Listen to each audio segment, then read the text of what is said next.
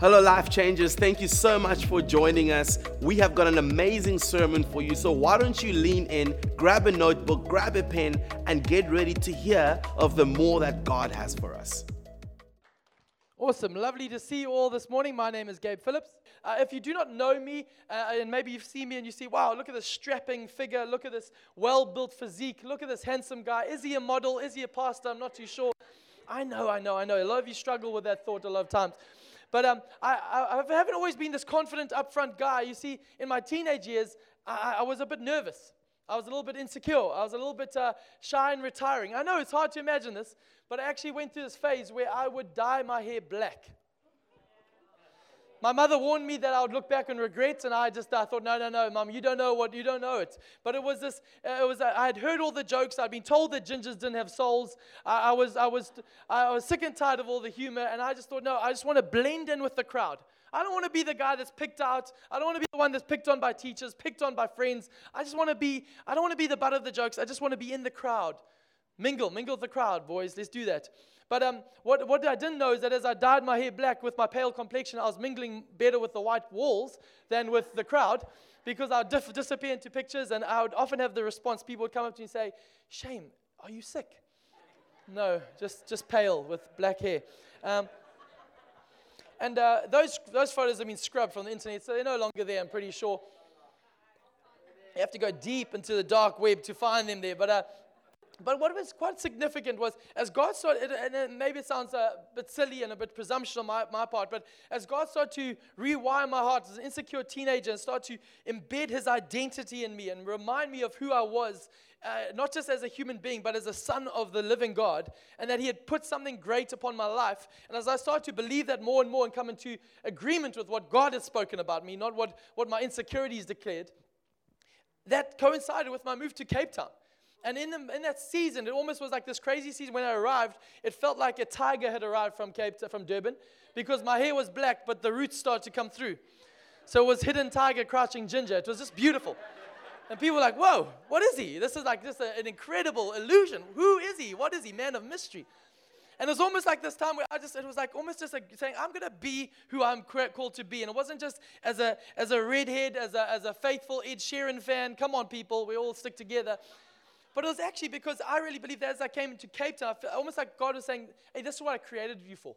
This is what I've made you for. I've called you to stand out. I've called you not to mingle with the crowd. I've called you to be somebody who's going to be a spearhead, a catalyst for what I want to do in this great city of Cape Town." Maybe it's presumptuous of me, so I've got the microphone, so I'll do the talking if that's all right.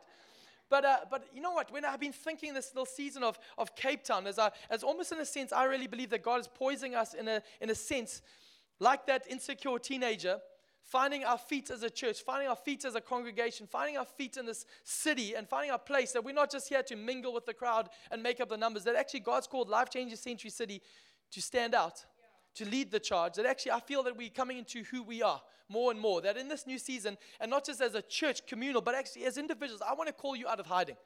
I want to call you out of your masks, out of your, excuse the metaphor, the masks. I want to call you from behind the white picket fence. I want to call you from just the charade of trying to keep things together. Actually, God has designed you for a reason. He's placed you in the city for a reason. And I believe the Bible calls us, Isaiah prophetic says, "Arise and shine, for your light has come." And I really believe that. Maybe you're new in the city. Maybe you've been here for a couple months. Maybe you've been here for many years. I want to help us reframe our existence here, because I really believe as I look at Cape Town, I can hear the headlines. I can read the stories. I know the stats that Cape Town is a hard city. It's a hard city. It's a lonely city. People will tell it's a clique city. You won't be able to find real friendships. It's hard work. It's hard to live here. It's a broken city, with sin and debauchery and chaos and theological views that are so wild and ranging on all the left and the right spectrum. And it's a broken city. It's also a divided city, where there just seems like not a lot of unity around common things unless it's the wrong things. But I want to tell you, as I look afresh, I want to call us to look afresh at the city. I believe it's a revival city. I believe this broken, this hard, this divided city is called by Almighty God to be a revival city. A place that God is going to show His glory the greatest. Because as we sang it today, you see bones. I believe God's saying, I see an army. I believe God is saying today, you see graves, He sees gardens. He says, you see seas, I see highways. He says, you see failure. He says, I see future. And that's why I really want us to understand today, because it is the prerogative of the Heavenly Father to name things. It's His job to name things. That is who God is. So in page 1, it was the Father who named things. He declared it into existence. And He says His word does not stop calling things that are not as if they are. And He's wanting to do it for you and I. He's wanting to do it fresh for me. So let's pray. Father, I thank You for Pentecost Sunday. I thank You, Spirit of the living God, that You were poured out all those years ago and You have not been withdrawn ever since. That You are here on earth. And we thank You, Father, You are here to make Your church come alive. You're here to put fire in our bones. You're here to remind us of the mission. You're here to make much of Jesus. And I thank You, Father God. Would You stir our hearts afresh in a new way today as we come out of hiding, as we come back to our roots. I thank You, Father God, that we'll pick up the roots of revival. In Jesus' name I pray. Amen. Amen. Why don't you tell your neighbor the title of my sermon? It is Roots of Revival. Tell them that. Just tell them. That's what we're listening to today. Come on. Roots of Revival. As I mentioned, it's the prerogative of the Father to name things or rename things. And before we get to my main text today, there's a story in Genesis 35 that's very dear to my heart. It's a narrative of Jacob and Rachel.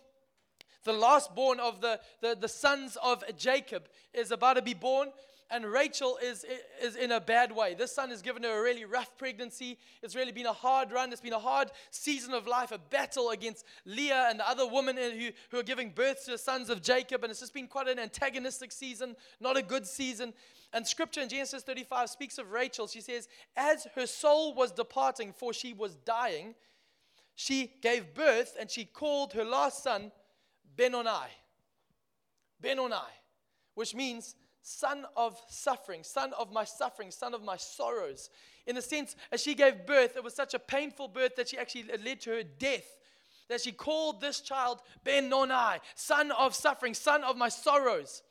But then the Scripture doesn't stop there. It goes on and says, but his father Jacob, in that moment as she died, as that son came out, his father called him Benjamin. Changed his name in that moment, was declared by a dying mom who saw only from her perspective of pain, called him Benoni, son of suffering, son of my sorrows. He said, no, I'm going to call him Benjamin, which means son of my authority, son of my right hand. Now, it's such an amazing thing, a reality when we see this, we realize that it's the prerogative of our Heavenly Father to name things, to declare things. But it's the lens of humanity to declare our situations by the pain we feel. We define our seasons by what we're going through. And I really believe that I think a lot of us have allowed our pain to become our identity. We've allowed our sickness to become our identity. We've allowed our depression to become our identity. We've allowed our terrible experience with our boss to become our identity. We've allowed our failure to become our identity. We've allowed our business failure to become our identity. We've allowed our marriage and the conditions we're facing to be our identity, the only lens we see. And we cry out, Benoni, son of my suffering. We call it suffering and we call it of sorrow. But actually God says, no, it's the Father's prerogative to rename things. It's the Father, but the Father wants to speak now. Maybe your situation feels like it's at death's door. Maybe you feel like you've run out of hope. But I want to tell you, the Father wants to step in and rename things. He wants to speak things in this moment. And this is the incredible thing. Why I have such courage about this. This is not some theology about name it and claim it and declare it. No. I love in that text there, so huge, because in that moment, as she says, Benoni, son of my suffering, son of sorrows, he says, no. I'm going to declare this is Benjamin, son of authority, son of the right hand. Can I tell you something right there? I see a man named Jesus Christ who embraces both. Because Jesus took on both titles. He says, I am the son of suffering. I'm a man of sorrows, acquainted with your grief. I have been to the place you've been. But he says, but that's not where the story ends. Because the Father said on Sunday, when he rose again from the grave, he said, I have become the son of authority. And the Father says, I've given him the name that's above every other name. And he's seated at the right hand of the Father. In that moment, Jesus is he is Benoni and he is Benjamin, the greater, establishing, I know your grief, but I know what I've called you to. He says, you see graves, I see gardens. You see the cross, I see the resurrection. He says, I see your failure, but he says, but I see your future. And this is the encouraging thing when we get a glimpse of Jesus. He's a God who reaches down into our story and always wants to pull us forward. But today I want to remind you and I of what He has called us to. I want to remind you and I of our roots. Acts chapter 1 verse 8. One verse, people. One verse today. This incredible promise of Jesus to a group of disciples who are hiding. Jesus died and He's rose again, but they are hiding, they're nervous, they are worried, they've retreated they've gone back to fishing, they're trying to navigate their journey. In a sense, they've thrown on the hair dye and mingle with the crowd. Just let's mingle with the crowd. We don't want to stick out. We've tried to take a step out, and it seemed like it ended in failure. But Jesus comes to them and He declares to them this reality. He says, I want to tell you in Acts 1 verse 8, He says, you shall receive power when the Holy Spirit comes upon you. That's a good scripture. We just said amen when that. Come on, it's a good scripture. Jesus says, you shall receive power when the Holy Spirit comes upon you. Let me break this down for you and I. It says, you shall receive. Can you say the word receive? Receive. Not achieve, not earn, not work your way to, not get to a sort of criteria. No, receive a free gift. Amen. You shall receive, then it says power, resurrective power, earth-shattering, life-changing, sin-destroying, life-creating, demon-chasing power. You shall receive, not earn, not work your way up to power, game-changing power. And then it says when, not if, not maybe, but when.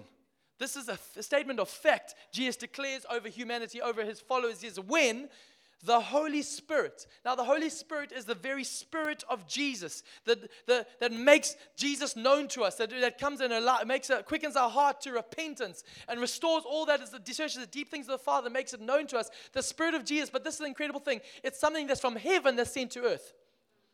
Not something that's from earth that we need to work our way up. It's remarkable that Genesis chapter 11 is about the people of God building the Tower of Babel as something from earth to heaven because they said we want to be like God. And it says in that moment that actually they started speaking different languages, different tongues. But in Acts 2, we see the reality, the Holy Spirit comes from heaven to earth, and they're speaking different languages and speaking different tongues. It's the same sort of reality saying, actually, you think you can make your way to God, but that will always fall short. Let me tell you, when God comes to you, it changes everything. The Holy Spirit, you shall receive, not earn, not work your way into, you shall receive power, life-changing, sin-destroying, demon-chasing power. When, not if, not maybe, but when the Holy Spirit, a heaven to earth game-changing reality, comes upon. I love that word, comes upon. If you want to understand the root reality of that word, comes upon, you could supplement it with the words comes toward, comes on, or comes into you. Those are three realities that we could use. That's actually the words that are used when Jesus has His baptism and then comes out of the water and the Holy Spirit descends upon Him. The original language cannot translate it exactly. It says, if the Holy Spirit came toward Jesus, it says, or it might mean it came on Jesus, or it says maybe it came into Jesus. So when the word says comes upon you, it contains all three facets. Coming towards you, meaning the Holy Spirit is coming towards you, means that you found favor with Him. You found favor with Him. You say, no, but I see my shame. He says, no, I see my favor upon your life. I've designed you to have my Holy Spirit come towards you. You feel I've been pulling away from Him. He said, no, I'm coming towards you. It says this, the reality comes on. That is an anointing and an empowering. You might know, I'm just so weak. I give in to all my addictions every time. I give in to every time I say I won't get angry. Then something happens. I flare up and I go, oh, what's wrong with me? I just don't. No, He says, I want to empower you. I want to give you supernatural empowering from heaven to say no when you should say no, to say yes when you should say yes. And then it says this reality comes into you, reminding us that this is the divine union and intimacy, that He wants to make Himself known to you. He wants you to know Him. He wants Himself to know you in a deep, intimate relationship. When the Holy Spirit comes upon, and then the final word is probably one of my favorites, you. You shall receive power when the Holy Spirit comes upon you. Who was He talking to? Disciples who had failed, who had fled, who had feared, who had forsaken. He said, no, the Holy Spirit's going to come upon you. Not somebody morally superior, not somebody intellectually superior, not somebody who's been around the block a bit of church and I've done this, I know how to do it. No, he says it to you. First Sunday here, he says it to you. 100th Sunday here, he says to you. You shall receive power when the Holy Spirit comes upon you. And then the narrative explodes to life as these disciples take that reminder. They go up into the upper room and they're waiting, nervously, not knowing, hiding out from the Roman elite and they're hiding from the Pharisees, the religious elites, and they're hiding from their future. They're actually still hiding behind the die. They're hiding up here in this moment, closed environment, saying, actually, hiding from the roots that God has got for them. But this is the reality. What happened, we realize that then the Holy Spirit falls and everything changes. Everything changes. Changes everything about them. They are not the same. It is just totally and possibly changes them forever. Irrevocably forever. And this is the three things I want to leave you with. In that moment, we see something called the church is born in Acts chapter 2.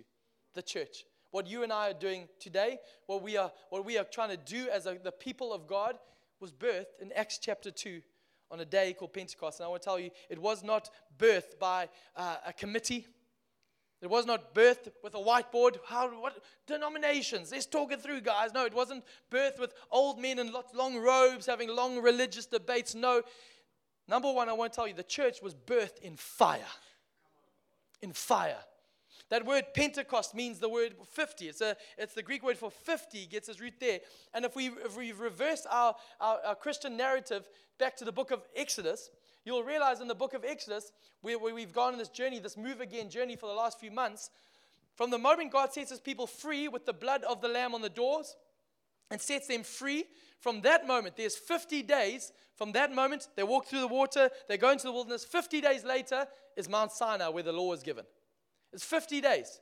50 days from freedom to the law be given on Mount Sinai.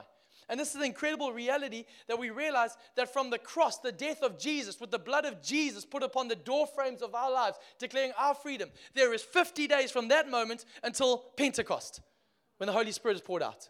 I love the Bible. It's this, you can't make this stuff up. It's just incredible because this is God's divine orchestration. But here's what's remarkable. That mountain of Mount Sinai was known as a mountain of fire. And it was a fire, as the fire fell, the incredible reality, the fire came on that reality, on that mountain. And the Bible tells us that the Israelites stand at a distance. But then it said that some of them came and touched the mountain, because God forbid them, don't touch the mountain of fire. But as they touched the mountain, they touched the fire, 3,000 were put to death at Sinai. But what is remarkable is that when the Holy Spirit is poured out, we're told that the church was birthed in fire as fire came down. But now the people of God in Sinai touched the fire and they died. But here's the incredible thing. The fire touched the people in Acts chapter 2. And the Bible says 3,000 people were saved. In Exodus, 3,000 died, but in Acts, 3,000 get saved. This is the incredible reality for you and I. And I want to remind us that in this moment, as the fire falls down upon the people of God, he calls out a bunch of nervous, unqualified men and women, pours out his Holy Spirit upon them. He pours his fire upon them. Somebody once said this incredible quote. He said, the church was birthed in drunkenness. Because it appeared like they were drunk. It says it looked like they were drunk. So the quote says, the church was birthed in drunkenness, and they've spent the last 2 millennia solely sobering up. When actually we were not called to be respectable, not called to have neat and tidy. We are called to understand the fire of God. I want to tell you, I'm unapologetic. I need the touch of the Holy Spirit in my life. Because left to my own devices, I want to keep things controlled. I want to keep things safe. I want to keep myself respectable. I want to put the dye over my sin. I want to put the hair dye over my life. I want to put the hair dye over my future and say, look, just mingle with the crowd. When God says, no, I've called you to more. Roots of revival need to show now. Roots of your future. You see failure. You see that. I see future. That's what God is calling us to. John Wesley said it this way. They said, how do you preach, Mr. Wesley? Tell us your sermon preparation. And he said this, I set myself on fire and people come watch me burn. Oh, come on. What an amazing encouragement. That this is what we're called to do. This is not some charismatic style. This is when the Holy Spirit, His person, comes upon us. You cannot shake it. You cannot move away from it. You cannot replace it. The Holy Spirit's touch upon your life will stir a fire fresh in you that you cannot quench. And I pray, my prayer is that the Holy Spirit would stir up a holy fire for the name of Jesus in your soul.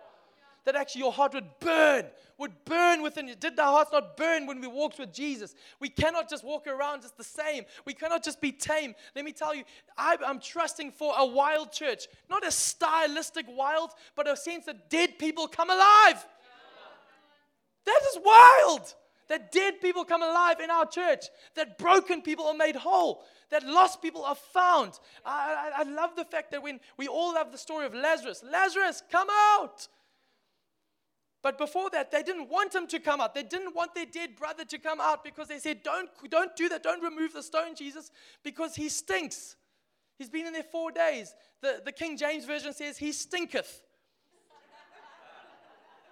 And a lot of us are like that. We say, God, I want your touch on my life, but just not too radical because I don't want that thing exposed. I don't want to step out radically. I don't want to be uncomfortable because it stinketh. What will people think of that? When actually, I'm telling you, when Jesus said, I don't care what it smells like. I don't care what it looks like. I'm telling you that day when Lazarus came out, it wasn't this shy and retiring guy. How's it, guys? What's up? What have you guys been doing for the last 4 days? No, he came out. They were shrieking. They were screaming because a dead man came alive. I tell you, we as a church are people who celebrate dead things coming alive. We are a people who celebrate when God moves because we are a people who were birthed in fire. Secondly, we were birthed for mission. The church was birthed for mission. I love the fact that the fire falls on them, the 120 gathered in the upper room. It falls on them, but the fire falls in the upper room, and the very next thing it does, it says the Holy Spirit then, they left the upper room and went into the streets. This wasn't about a church gathering. This wasn't about a church style. Let's just all gather and let's encounter God, and they'll be so wonderful. Holy huddle, sing kumbaya till the end comes. No. The Holy Spirit came to get them out the upper room, get them moving in the streets. He gave them the gift of tongues in a moment to speak in different languages, not just for their own enjoyment, but actually for mission. To get them moving, to get them radically stepping out. And this is the incredible thing, they were given a mission. And we see before this Peter, an empty man, a man who was at the very epitome of dyed hair, if I can stretch that metaphor. He was a man who was stepping out in faith, and then all of a sudden he gets confronted with Jesus being arrested, and he slaps on the die and says, who, me, not me. Couldn't be. Then who? Just like what? Like who am I? Who, are you with him? No. Different guy. Put the die on. Relax. Not me, guys. I'm not me. And he slowly moved into the background. Slowly disappearing. And he thinks that's the end of my story. But then the Holy Spirit comes upon Peter. And that same guy with the anointing he had his shame upon him, but then the shame was removed. He said, you see your shame, but I see your future. The Holy Spirit fell upon this man, and then this man steps up amongst the other disciples, and he preaches a sermon that 3,000 people get saved and turns the city upside down. The same man. This is what God wants to do. We are birthed for a mission. And I say it again and again, I think the greatest loss of the last 2 years for the church, I don't think actually was community. I think it was mission. Community is so important, but community does not exist towards itself. Community, we gather so that we can go on mission. And I think a lot of our worlds got very small because we forgot what we were called to do. And we were saying, when will we be able to gather again? And those things, I love gathering. I love this. But we gather with a purpose, to see people get saved. To see our lives, we'll get uncomfortable so that people get saved. Why? Because this is what Jesus does. Jesus says he came to seek and save the lost. And I think the problem is that the church is lost because it's trying to seek the saved. The church is lost because it's trying to just, what style do you like? How do we do the music, this thing? And I'm going, I don't care. I could do a church under a tree, but I'll do everything I can. I will make sure we have a great venue. We will serve great coffee so we can host our city well so that someone might stay, get connected, someone might hear the word of God and find salvation. I love the fact that we get to do it with faithful people here who remind that we are birthed for mission. You see, I talked about that man, John Wesley, and I love the man, John Wesley. He's this preacher, and he's from centuries ago. And in his diary, this is how John Wesley, who's now venerated in the church worldwide. This is how he was treated when he was preaching. His diary says this: Sunday, 5th of May in the morning, preached at St. Anne's, was asked not to come back anymore. Sunday PM, 5th of May, preached in St. John's. Deacon said, get out and stay out. Sunday, 12th of May in the morning, preached in St. Jude's. Can't go back there either. Sunday in the morning, May 19th, preached in St. somebody else's church. Deacons called special meeting and said I couldn't return. Sunday in the PM of May 19th, preached on the street. They kicked me off the street. Sunday the 26th of May, preached in Meadow, chased out of Meadow as bull was turned loose during service. Sunday 2nd of June, preached out there at the edge of town, kicked off the highway. Sunday 2nd of June in the night, in the afternoon, preached in a pasture. 10,000 people came out to hear me. I don't care about the venue. I don't care what. I just say, God, give me a bunch of faith-filled people who have experienced the touch of the Holy Spirit. And I can tell you, we can turn the city upside down. A hard city, broken city, divided city. No, revival city. Revival city. This is what we are called for. I tell you again, I know I'll go over my time here, but I want to tell you, Life Change Century City, if you are new to the story, we started this church in a high school hall that we were told that is a graveyard for churches. Yeah, I know. Graveyard for churches. They said because so many churches came into that hall and died and did not exist again after a while because it was hard work. And what should have been a death knell for us, should have scared us off, should have gone, then let's not, strategy says let's not go there. I just was so grateful that I said, we get to follow Jesus and go into graveyards and call dead things alive. And we that's what we do. That's what we do. We've been in high school halls. We've been in venues that were up staircases around the back of church, school that we had to drive across tennis courts to get to. We were the hardest church in the city to find. If you could find us, you could join us. It's like, where are they today? We don't know. We were kicked out because of the school play. But actually, all of this journey went to a primary school, and God is so faithful, so kind along this journey, doing different things in us. This venue, such a blessing. But I'm telling you, God is just setting us up for the start of our story. I'm so grateful for our history, but I tell you, you see your history, but I tell you, God says, I see your future. And God is adding you. If you're new to the story, I believe God is adding you here. He's brought you here for mission. For mission. Because this is our roots. Thirdly and finally, your roots are this. Your birth in fire. We were birthed for mission. Thirdly, we were birthed for Jesus. The church was birthed for Jesus. And I unapologetically pray that you and I will fall in love with Jesus more than ever before. I love Jesus. Maybe it sounds so bizarre for a preacher to say it, but I've heard so many sermons around the world these days that are venerated as great sermons. I'm like, yeah, but where's Jesus? Tell me about Jesus. Don't tell me what you can do. Tell me what he can do. Because what man can do is build a tower to heaven, and Genesis 11 says, look how great we are, and God can dismantle that like this. But in Acts 2, when God moves, boom, the Spirit comes out, and everything is changed forever. I want to tell you, this is his church, not ours. This is his idea, not ours. This is his purpose, not ours. This is his people, not ours. This is his city, not ours. And actually, he gets to name us. I started saying it's the Father's prerogative to name things. I want to tell you, it's the Father's prerogative to name your life. He wants to step in where you have named your life failure, sad, depressed, anxious, defeated, frustrated, sick. I don't know. And that will be the headline of my life. I'm not saying deny those things, but I'm saying actually hear the voice of the Father beyond those things. He says, I'm the Benoni who steps in, the son of suffering, who knows your pain. I'm closer than your hands and feet. I'm acquainted with grief, but I'm also Benjamin. I'm also the greater Benjamin, the son of authority, son of the right hand of the Father, who wants to call you through that. And this is the amazing thing. When God calls us church, the word church means ecclesia. Ecclesia, which means called out ones. The ones that he has called out, the ones that he has called to himself, the ones that he has named. So today I tell you and I come out of hiding. I tell you, stop covering up what you were made for, because he is not looking for palaces, he's looking for mangers. He's not looking for people with a pedigree, he's looking for people with accessibility. This is what God is looking for, because before God fills cities, God always fills people. Before God fills buildings, he always fills people. And I'm trusting today that we would have a touch of the Spirit of the living God deep in our souls before our new season, because I believe that God is going to fill that building, 7 Edison Way, multiple times over. beyond our capacity, beyond what we can control, beyond, because why the church was birthed in fire, for mission, for Jesus. Not for us, not for our comfort, not for what we like, our preference, but for Him.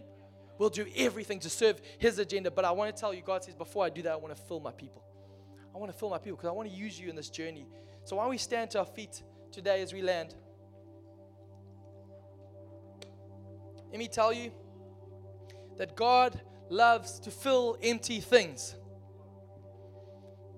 We're people who always say, I want God will move in my life when I get things together, when I'm feeling a bit more full of joy, when I feel full, when I get a new job and I'm full of purpose, when I've got a new relationship and I'm full of excitement, when there's a full prospect ahead of me. God says, no, I don't need your fullness, I need your emptiness, because I fill empty things. He says, I make weak things strong. He says, I make humble things lifted up. I make hungry things filled. This is the very nature of God. He says, I make dead things come alive. Our only strength is that we once were dead, but now we're alive. And I think God wants to do that afresh in us. Today I land by saying it again. You see bones, God says, I see an army. You see graves, He says, I see a garden. He says, you see seas, I see highways. He says, you see failures, I see futures. I want to tell you, you see a hard, broken, divided city. He says, I see revival city. He wants to do it in and through us, His church. And the church of Christ was born as the Holy Spirit fell upon them. And He wants to fall upon us afresh right now. Why don't we lift our hands as the people of God, the called out ones. And as we lift our hands, we do this not as a symbolic gesture, no, but as something agreeing with heaven's naming rights. Saying, God, you get to name my marriage. You get to name my health. You get to name my destiny. You get to name my emotions. You get to name who I am and who I've called to be. And I thank you right now, Father God. I pray, Father God, there's a maturing in us to let go of the fear of man, to let go of what people speak over us, to let go of being insecure. I thank you, God, that we step through that. We come out of the shadows. We take off the dye in a sense, and we say, God, the roots are showing. Roots of revival are burning in us afresh. We were birthed in fire. We were birthed for mission. We were birthed for you, Jesus. I thank you, Father God, with hands lifted up. I thank you, Father. I pray over my friend Simon Schlabush. I thank you, Father God, over this season. I declare, Father God, his season was not dictated by his health, his dad's health. No matter, I thank you, Father God, his future in his season is dictated by a Father in heaven who names it. I thank you, Father God, for that. I thank you, Jesus, for that. I thank you, Father God. I thank you, Father God. I pray right now for Jono. I thank you, Father God, his future, Jono Hannah, is not determined by a diagnosis of a doctor, good or bad. It is determined by the hands of a Father. And I thank you, Father God, when everything inside wants to say, Ben or Nai, we choose to hear your voice that says, Son of authority, Son of my right hand. I thank you, Father God, for everybody in between, in whatever season we're in, new seasons, old seasons. I pray for a freshness to flow. I thank you, Father God, you brought Sharon out of her sick bed downstairs, to brought her back upstairs, God, to pour your Spirit out afresh, because you said, I see future. I thank you, Father God, for every single son and daughter in this room. Lift your hands as high as you can. Let's honor the Holy Spirit. I can preach, I can sing, I can dance, I can try whatever I want, but God is the one who moves. So right now, why don't you lift your voice, church? Ask God, say, Holy Spirit, fall upon me. Fall upon me, fall upon me, fall upon my business, fall upon my marriage. He loves to fill empty things. Offer Him your emptiness. Offer Him your weakness. Offer Him your humility. Offer Him where your deficit. Say, God, I am not enough, but you are more than enough. And I thank you, Father God, as hands are lifted, raised. I thank you, Father, for the Spirit, the empowering of the Holy Spirit. I thank you, Father God. Lift your voice. Lift your voice. We do not need any other mediator except Jesus Christ. He's the one who sends the Spirit to the church. He's the one who gives it to us for our life and godliness, everything that we need. We've been given every spiritual blessing in Christ Jesus. I pray, Father God, revive, burn in our hearts. Wreck us for anything less. I thank you, Jesus, that we're a people of the Spirit because we're a people of Jesus. And you get to name us. Not a style, not a theological leaning, but actually what Jesus declares over His church. So I thank you, Father God. Pour out your Spirit upon us. Revive that which is dead. Strengthen the weak knees that give way. I thank you, God. Envision the people who've lost vision. I thank you, Father God. You call out dead things right now. Dead things come alive. Lazarus, come forth. I thank you, Father God. We call our hearts. We speak to our hearts. We set ourselves on fire right now by the power of your Spirit, and people come watch us burn. I thank you for this, Jesus. I thank you, Father. That was an amazing sermon. If you would like to find out what your next step is, why don't you go to our website, lifechanges.org.za, or follow us on social media to find out about what is happening in the life of our church. Life Changes Church, we love you. Have an amazing, amazing week.